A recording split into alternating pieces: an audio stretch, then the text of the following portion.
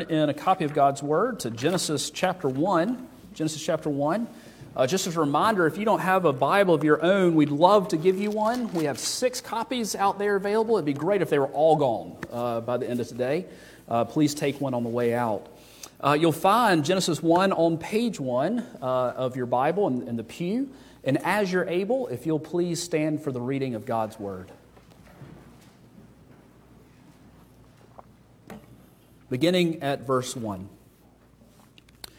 In the beginning, God created the heavens and the earth. The earth was without form and void, and darkness was over the face of the deep. And the Spirit of God was hovering over the face of the waters.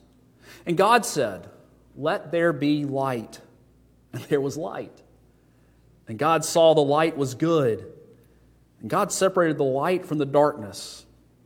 God called the light day, and the darkness He called night. And there was evening, and there was morning, the first day.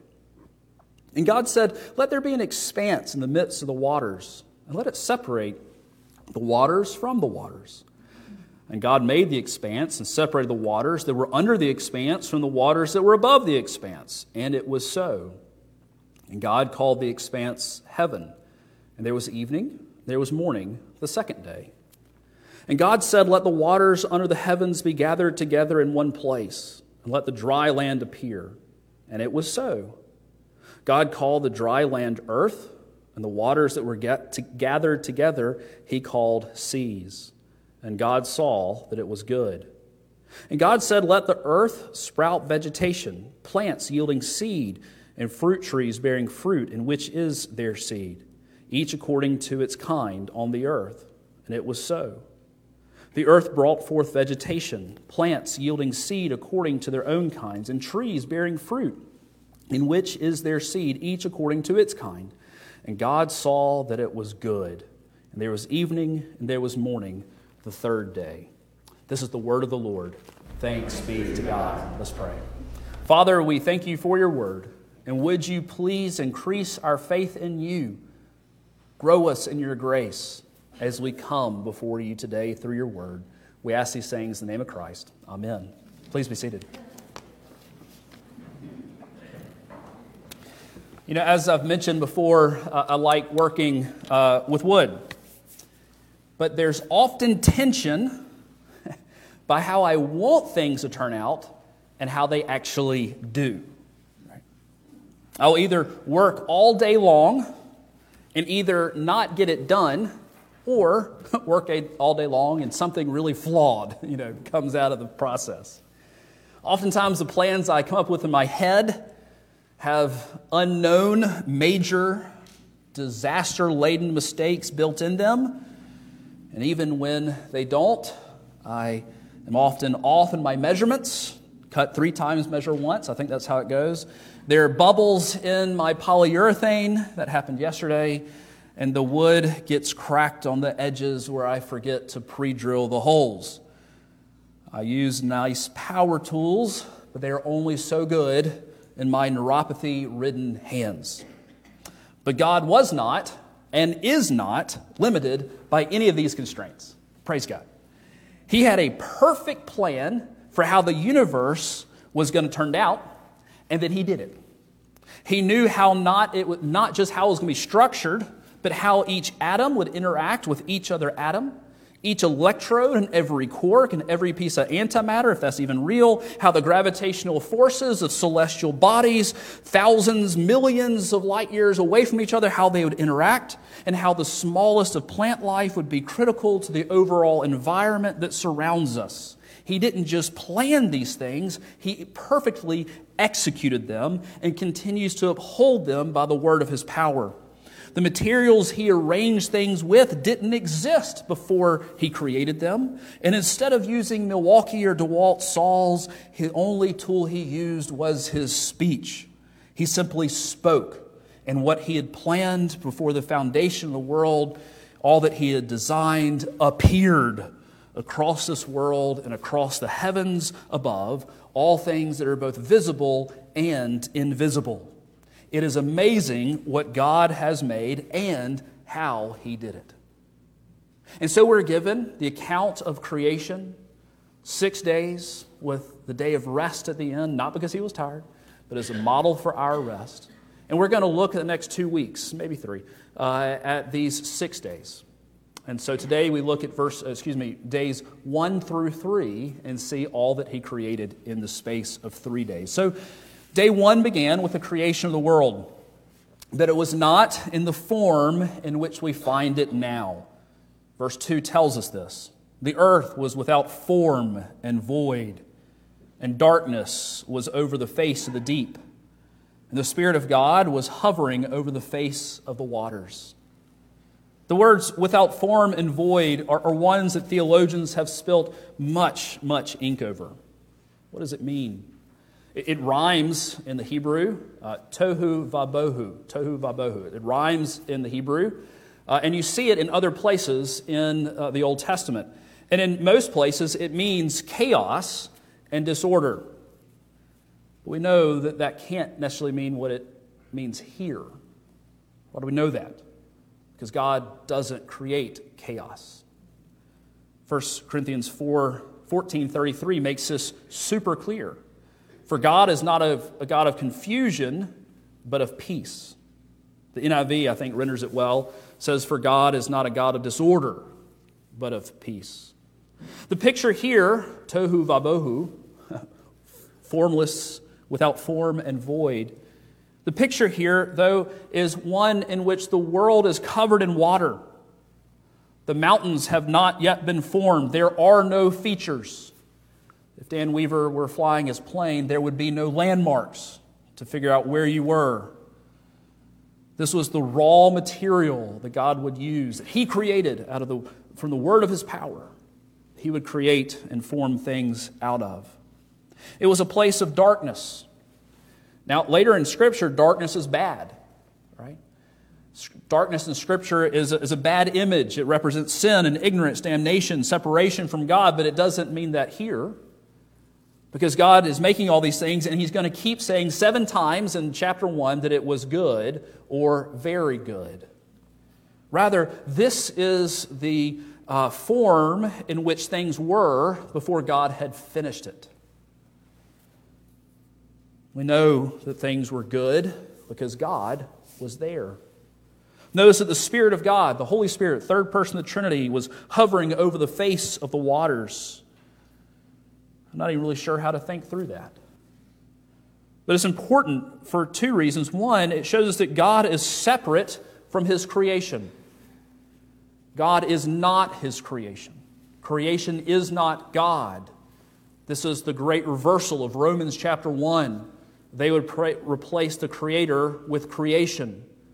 Right? And bad things happen when that happens. So first, we see that God is not creation, but we also see that God is present with his creation. I had not, we sang it earlier, that wherever we go, God is already there. And I meant to mark it. 59, I sing the mighty power of God, and everywhere that man can be, thou, God, art present there. What a great line. But thankfully, the world didn't stay this way. It didn't need to, this primordial soup stage. Right? It didn't stay that way very long, no more than a day, as we see that God makes first light, verses 3 through 5. And God said, let there be light, and there was light. And God saw that the light was good, and God separated the light from the darkness. And God called the light day, and the darkness he called night. There was evening, and there was morning the first day. The first thing we notice is how God created. Do you ever say things hoping that it'll happen? Maybe to your children, grandchildren, spouse, or to yourself, right? That's wishful, right? We hope it happens. And even when we have authority to say things, we really can't make things happen with our words. But God can, and he does, by the word of his power. He spoke, and it came into being. I love, and God said, let there be light, comma, and there was light. There it was. Bam. There you go. Our words can be powerful, They can destroy lives or encourage or build up. With our words, we can tell others about the Lord Jesus and salvation. We can use them to invest in our marriage or to burn the house down. While our words may be powerful, they have no intrinsic power in and of themselves. God's word has power. We see that both in his spoken word here to create, from the word of his power, according to Hebrews chapter 1, but also the written word, that it is living and active and sharper than any two-edged sword. That God merely had to speak and it came to be. And by the way, this is important, that what God says happens and what God says is true. Because there's some really precious words that we've heard in the Gospels when Jesus said on the cross, "It is finished."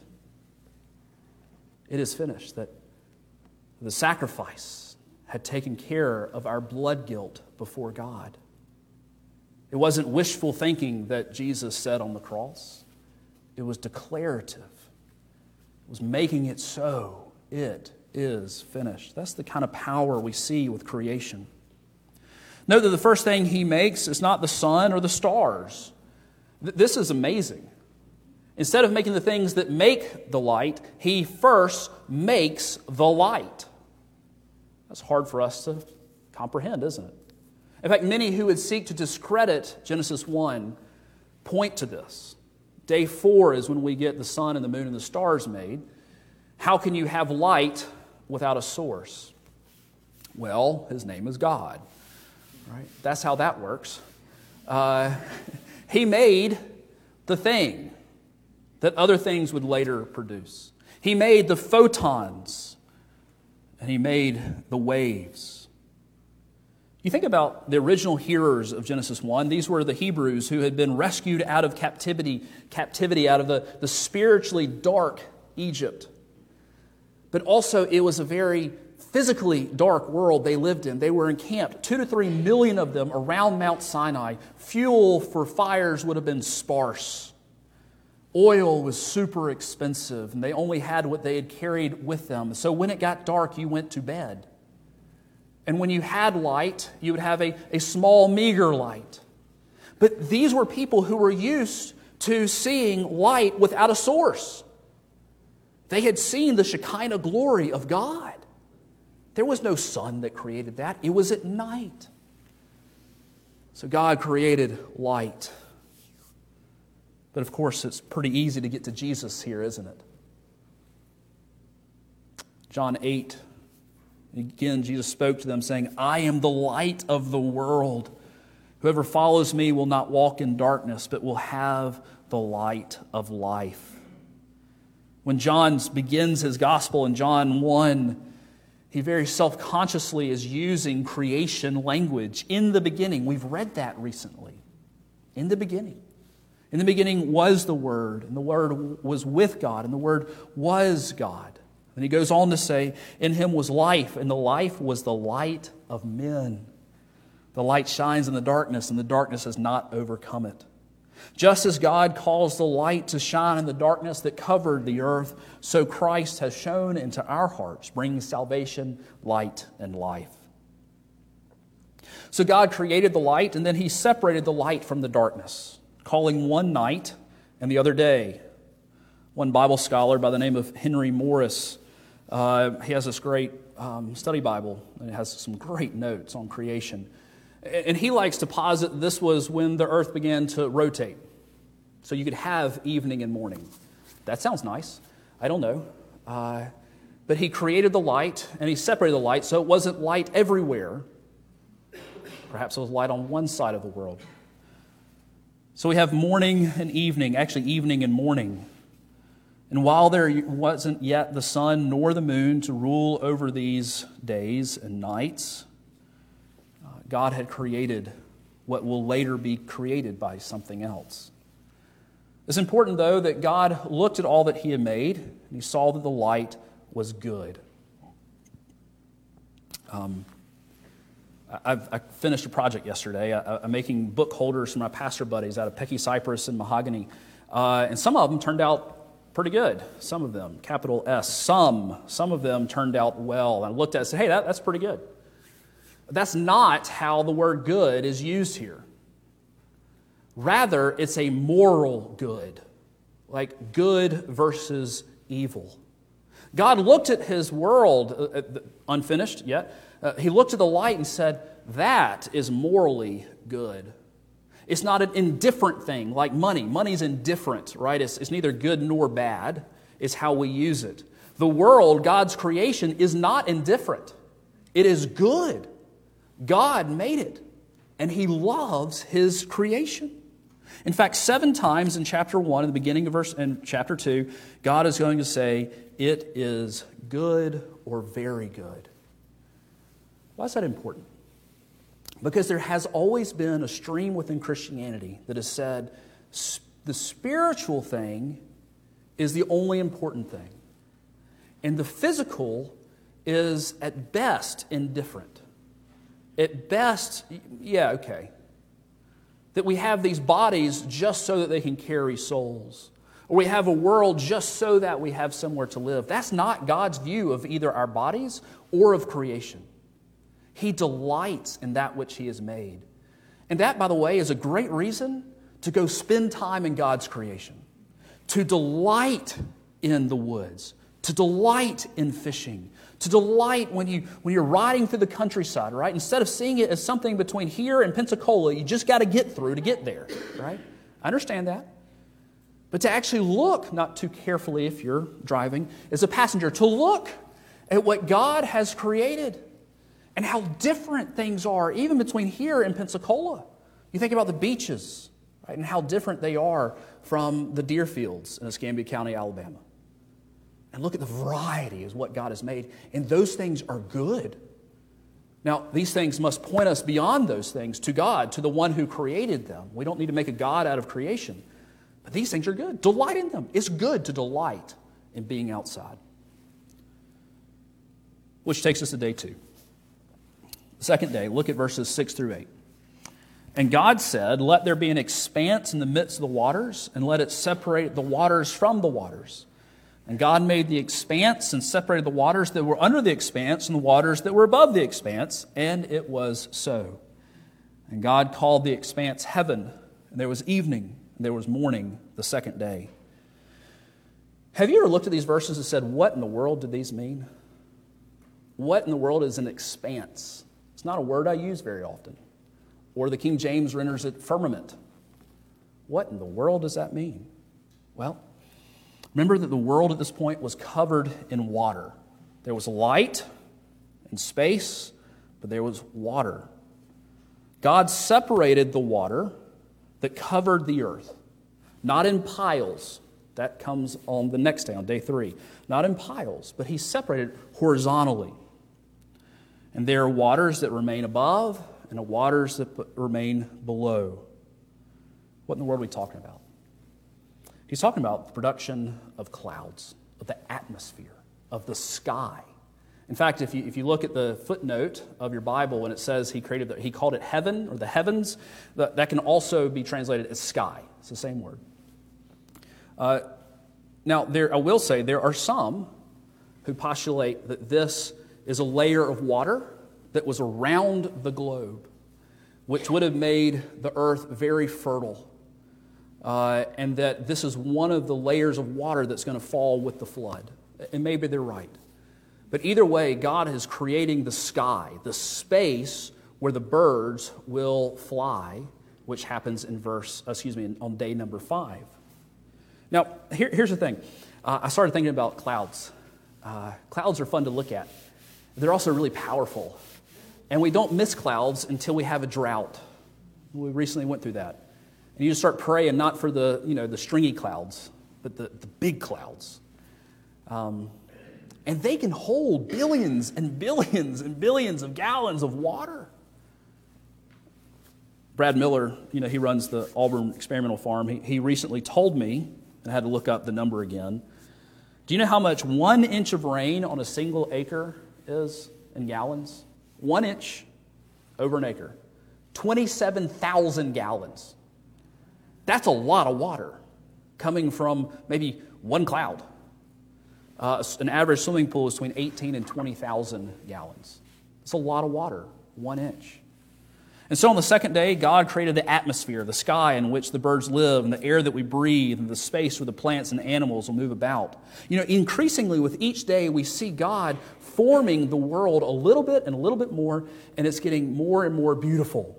It's always been good, but it's especially good. He says he adds to it, he forms it, and that's when he says it's good. The light was good, right? It's getting more and more beautiful, getting things ready for the crown jewel of his creation, which was humanity. So it gets us to day 3. There are 2 separate events that happen in day 3. The first we see of the making of the sea and the dry land in verses 9 through 10.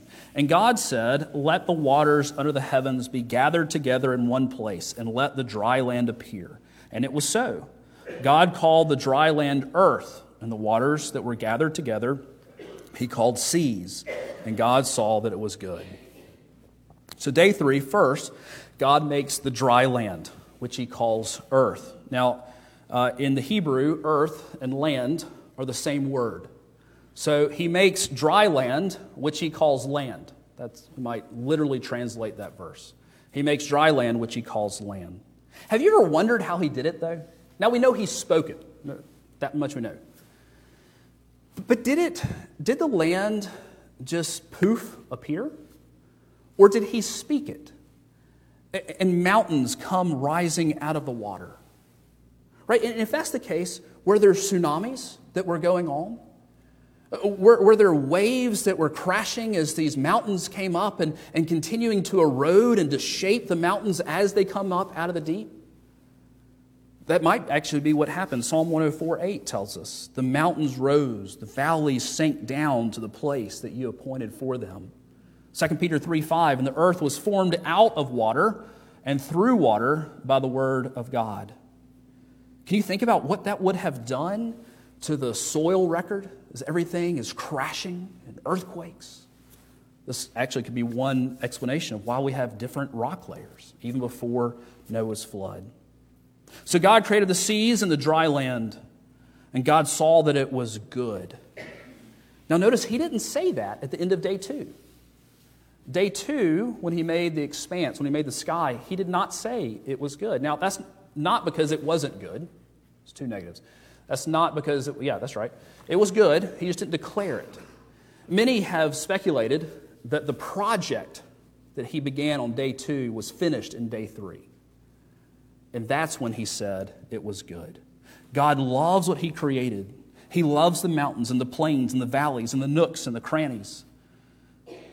And because of this, one of the implications, and we're going to talk more about this later in Genesis 1, because God loves it, we shouldn't have a desire just to destroy it willy-nilly. And we can have a whole conversation about environmental stewardship.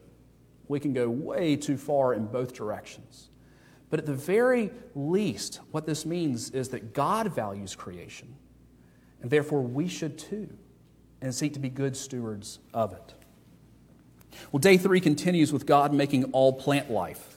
Look at verses 11 through 13.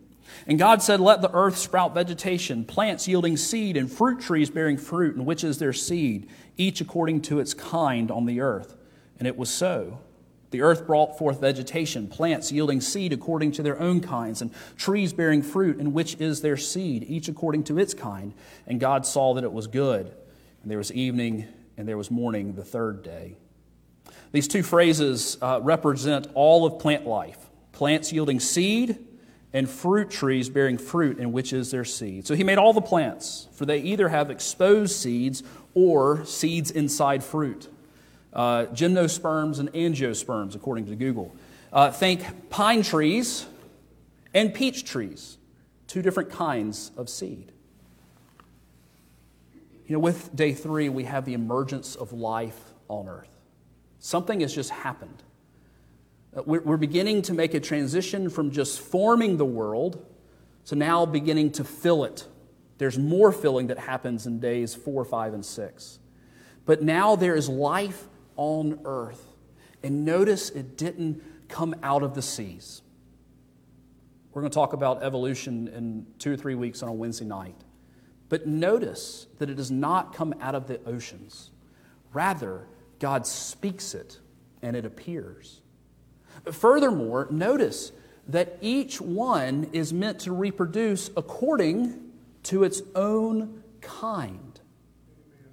Right? So this means, there are a lot of finches that are migrating, so I hear. They're all birds to me. And there are a bunch of different finches.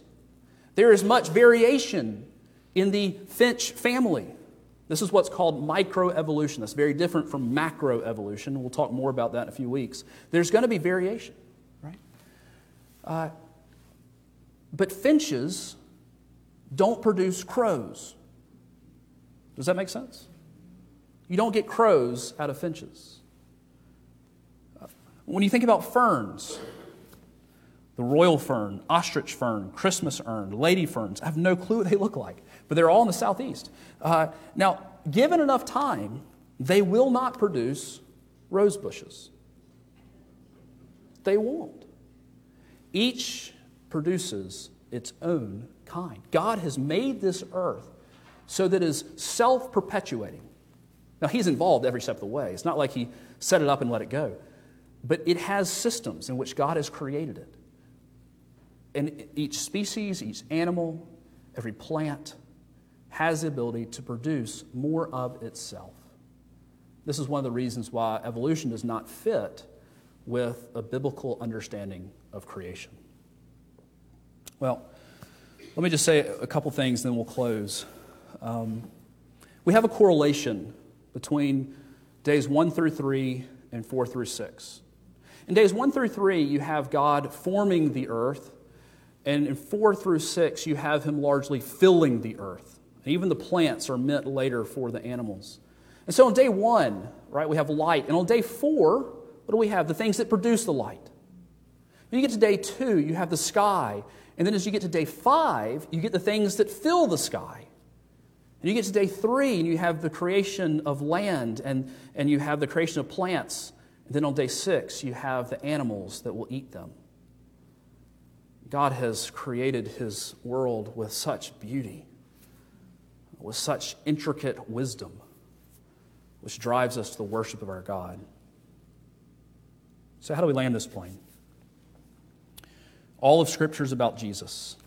Where do we find Jesus in this passage?